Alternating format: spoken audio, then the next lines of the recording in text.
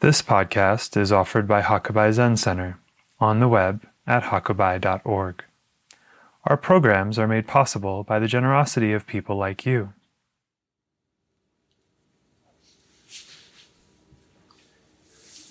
Tonight I'd like to talk to you about what it's like to spend some time living on the moon.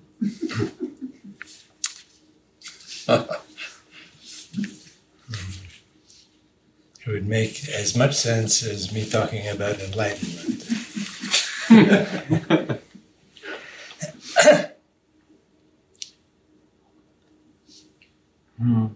So I can only share with you some of my personal thoughts that go here and there about the subject.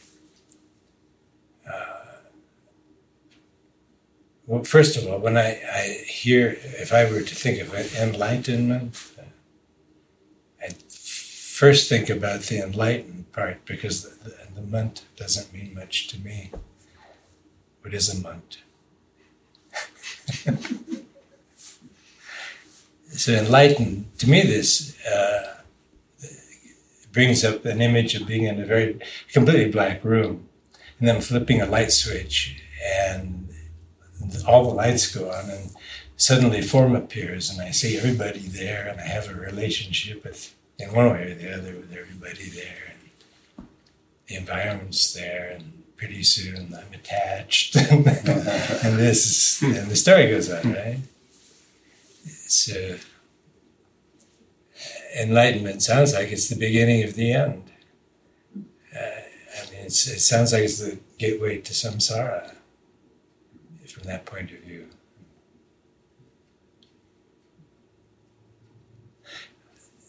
And light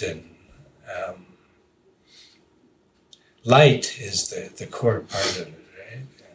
And like shorten, lengthen, and to make light.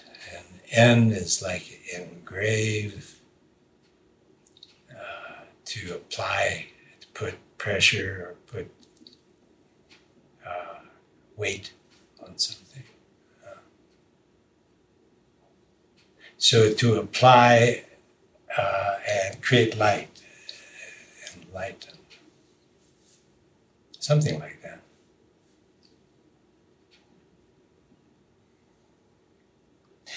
A curious part about it is that of course, Mahayana is the school that has no goal. If you're sitting with even the slightest trace of a goal, you're not sitting correctly. And yet the goal is enlightenment, right? That's why we're all sitting, so that we can get enlightened someday. And it switched from nirvana when they got to Mahayana. Why is that? People got tired of nirvana. They wanted something else, more entertainment. So they wanted enlightenment. Is that beyond nirvana?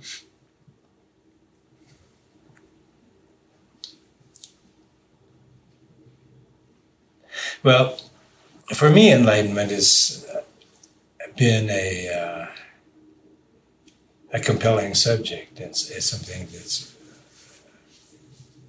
had a great deal of influence in my life. And the way I see it is that it's some really, really distant place that gets a little bit clearer the more clutter I clear out.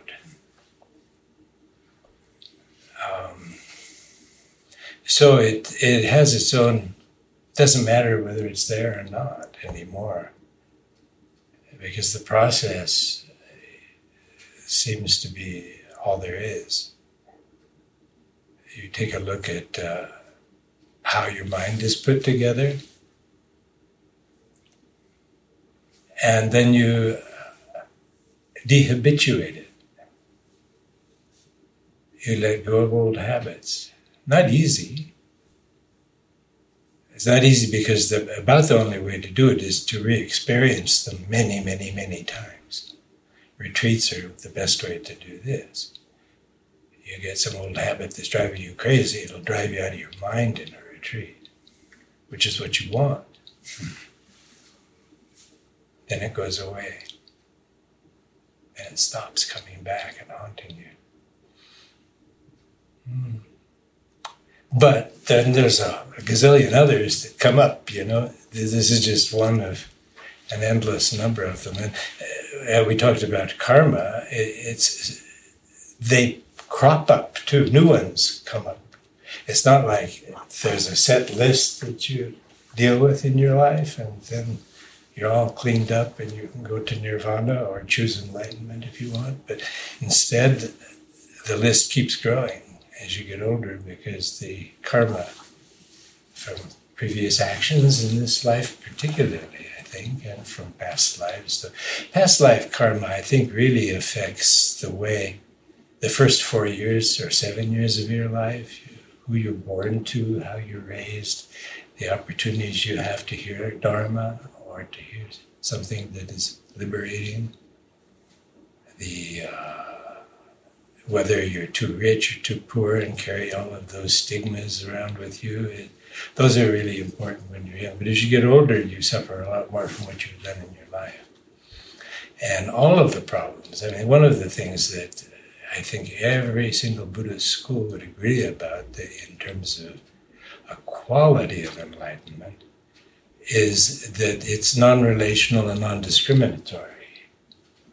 So the enlightened mind doesn't have plus and minus, good and bad, black and white, arrogance, jealousy.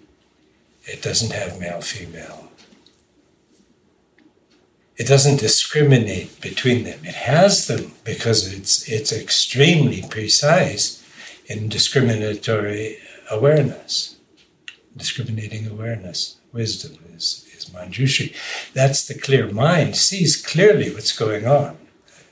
Because you come closer and closer to see what's going on as you get as your practice becomes liberating yourself from old patterns and new ones that sneak up on you.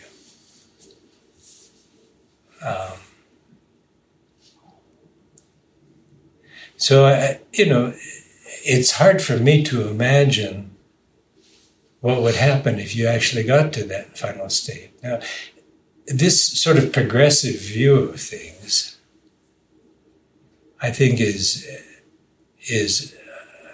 validated in the Ten Bhumi system, right?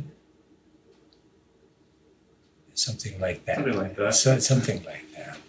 Not exactly, but it's something like that. So what is this business of sudden enlightenment that you hear so much about? The Rinzai people, they're often heard from the distant mountains screaming, "I'm enlightened!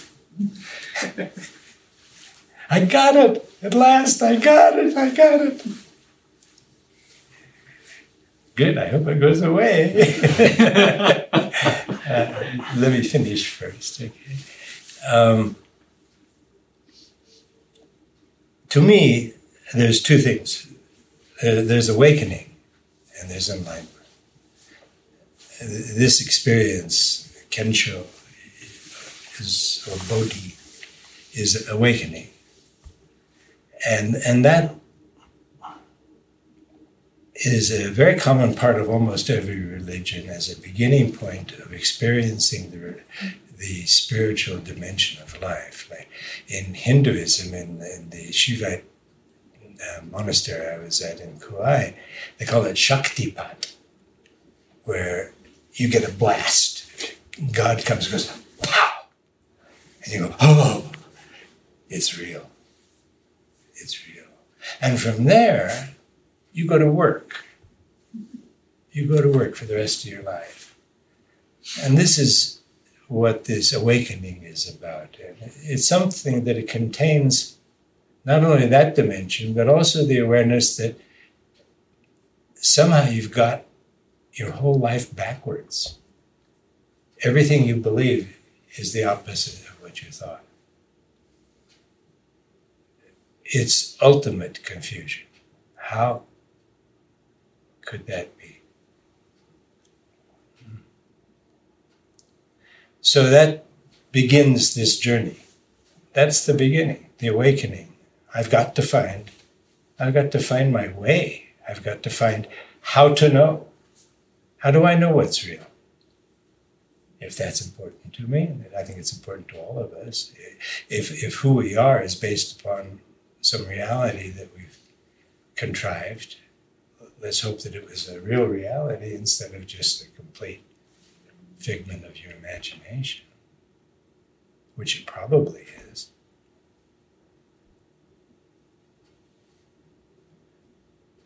So, this is the journey to enlightenment, is giving up the inherited baggage, the baggage you've accumulated through all your bad actions, your bad thoughts, the things you said that were not helpful, that were lies or delusions at best, the bad effect you had on people's lives, all the things that we do. And a lot of them, we don't even know we're doing it until years later you see, oh my goodness, I really had a bad effect on that person.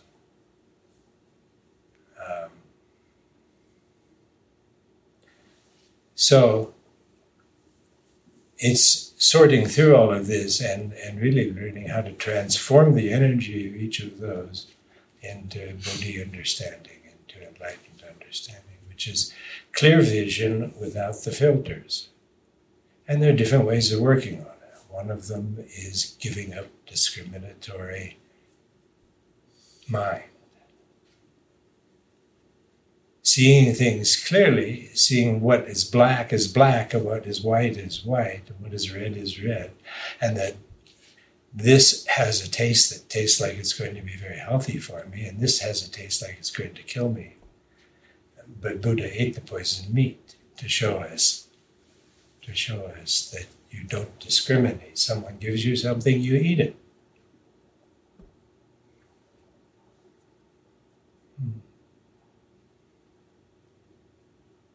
This is the hardest part, to give up that mind that likes this and dislikes that.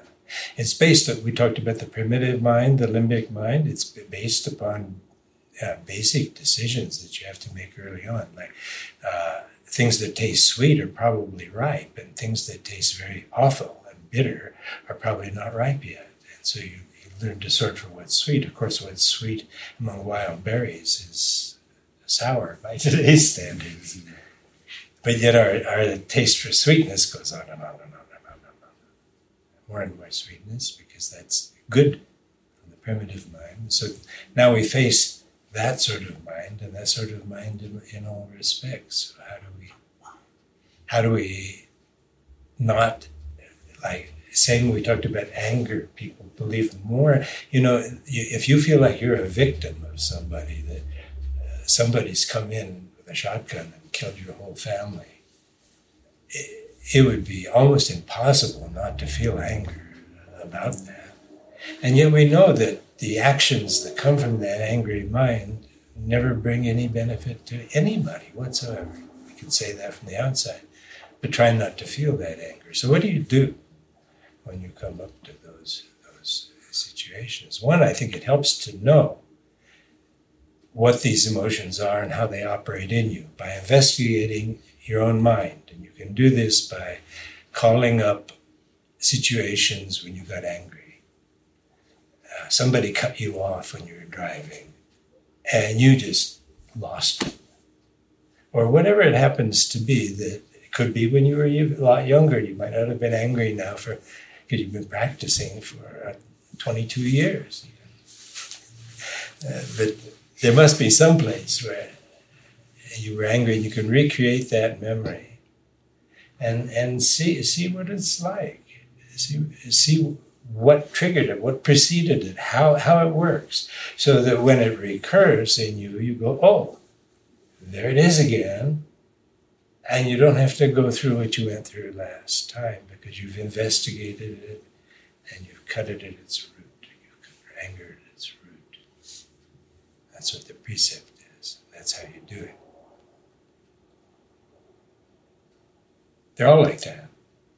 You have to get to the root of the issue.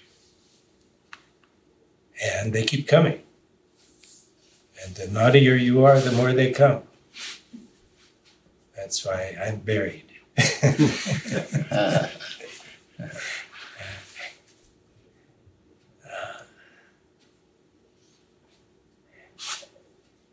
Now, if you read, in all the text, enlightenment is associated with all kinds of qualities, miraculous ability to see the future, for example. Kobun had that ability. He could see 20 years ahead, 100 years ahead, 200 years ahead, exactly how something would evolve. He also had the psychic ability to read minds. I never had to talk to him. I would just be embarrassed to look at him.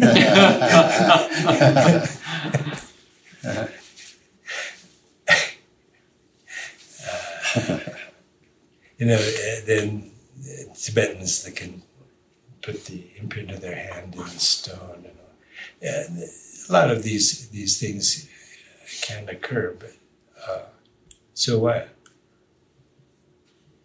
The fact is, the more you deal with what appears and what is, the clearer your life becomes and the happier it becomes.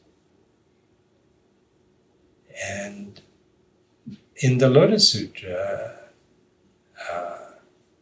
Buddha talks about enlightenment. Says that it's he created that like a carrot for a donkey or something like that. This is what gets people going. If you didn't have enlightenment, they'd be lazy and they wouldn't work very hard.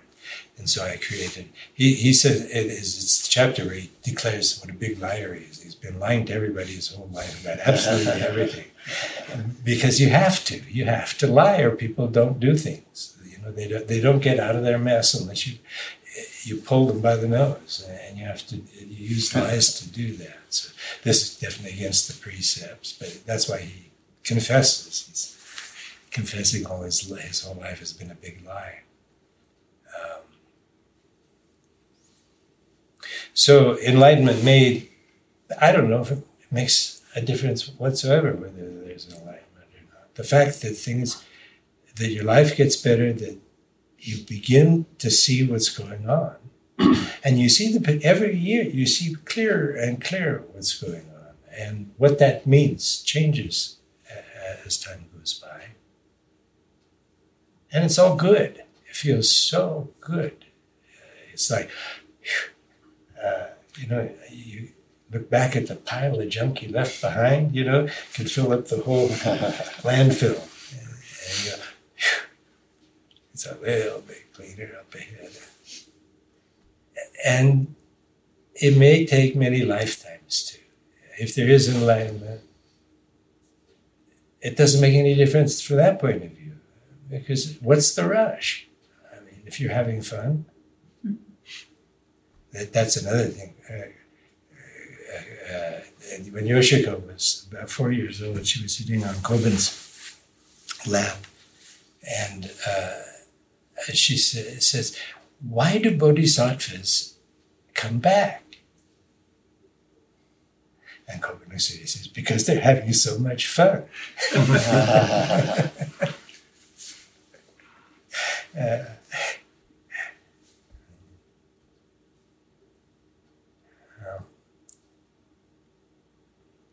I think I've taken up my time. No, please go on. This is wonderful. I have nothing to say. I have nothing to add. I have a little bit, but not that much. I'm sure you. Why don't you go ahead? Well, you said something. The reason they come back is because they have fun. And the material that we study, we have an acronym for fun. It's being fulfilled through understanding the no thing. That's fun. So when somebody said, "Are you having fun?" I said, "Well, yeah, I'm having a lot of fun. Thank you very much." So fun has never had the normal definition after I learned what the acronym was about. Yeah. Nate, did you have something you wanted to add? Yes. He's been itching though. Yeah, I know. That's why I want to scratch his itch for him. Well, it's kind of a big subject, but specifically in reference to the sudden enlightenment versus the gradual enlightenment. I think I remember reading in Jungkook Kongtrul's Treasury of Knowledge that sudden enlightenment it's referring to the same enlightenment, but it's just Southern Enlightenment is presented from the perspective of the fruition, and gradual enlightenment is presented from the perspective of where we are now. Then there are stories of people like this expatriarch who had a very sudden enlightenment. He was chopping wood and heard the Diamond Sutra and suddenly was enlightened. That was sudden. And explanations like... Actually, I have that here. Oh, you do? Yeah, I wanted to talk about it. Yeah, why don't you talk about that? Because the story, the Platform Sutra, is what I love it besides the Lotus Sutra and the Diamond Sutra. Anyway, and the story is that Wei Nin was coming to the market and he had wood because he was selling wood to take care of his mother. And he heard the Diamond Sutra being chanted. And this is Hakuzan's version anyway. And so he said, what is that? Because something moved him. Something inside moved him. He said, I don't know, but if you go to this monastery, they'll teach you. And so he makes provisions for his mother to be taken care of. He goes there, and he, of course, has an interview with the abbot. And during that interview, the abbot senses that this ignorant, illiterate man knows, but he doesn't know that he knows. And so he sends him to the kitchen to polish rice. And as the story goes, the fifth patriarch was getting ready to pass on his robes and bowls. And the way they did that, he said, please write a poem that explains the essence of mind. And so the senior monk, everybody thought had a training, clearly, so he wrote a version. And this is the version. It says, the body is a Bodhi tree. The mind is like a standing mirror. Always try to keep it clean and don't let it gather dust. So Wei Nin, of course, couldn't read, but he said, what is this? He heard about this contest. He said, what is it? And they read it to him. And he said, please write this and put it up there. His comment was, Bodhi doesn't have any trees. This mirror doesn't have a stand. Our Buddha nature is forever pure. Where did we get this dust? And of course, then the abbot, the fifth patriarch, sees this and calls him in and then explains the Diamond Sutra at that time. And that's when he had his great awakening at that time. And of course, when the monks heard about this, that the bowl and the robes had been passed on to Wei Nin, they went into an uproar because they felt somehow that they had cheated. He had manipulated the abbot. And so the abbot told him to take the robes and go run away, and go hide and mature. And I guess he did for a couple of years or something like that. And then came out and gradually taught. Yeah. But what I wanted to share with you, I was looking at this afternoon, this evening, because you get the impression, I certainly did for a lot of years, that the first explanation then is somehow negated by Wei Nin's. And what I discovered in this was that the first one, the body is a Bodhi tree, the mind is like a standing mirror, always try to keep it clean and don't let it gather dust. The explanation that I read today refers to the constant practice of endless manifestation of being a bodhisattva. Constant practice, day in and day out. Where Wei Nin goes on to explains that this has to do with emptiness. What Wei Nin is pointing to is the emptiness. So you get both sides of the equation. So one is actually just an elaboration of the first one. And it puts balance then between the two. The constant practice and the insight into the absolute. The first one is a constant practice. The second one is the insight into absolute or emptiness, if you will. Isn't that fascinating? Yeah. Thank you for listening to this podcast offered by Hakubai Zen Center. Our Dharma talks are offered free of charge, and this is made possible by the donations we receive. Your support helps us to continue to offer the Dharma. For more information about Hakubai and how to give, please visit us on the web at hakubai.org.